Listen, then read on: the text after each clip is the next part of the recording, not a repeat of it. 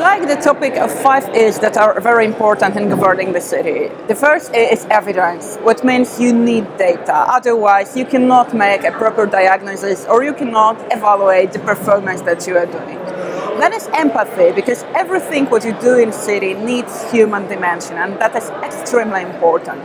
Then comes engineering. Nowadays, you cannot do anything properly without technology, but you still need to remember that technology is a tool, not an aim itself. It's extremely important. Then you need engagement. And it's the story about community. And what is a city? A city is a community. It's also a story about strong leadership that allows a person who's in charge of a city to lead people into difficult stories, which are nowadays very often very much needed. And then finally, our sense, because no single organization, doesn't matter whether public or private, can achieve an aim which is difficult. You need to perform in a well-organized group. I guess that the key word is participation. You need to listen to the citizens.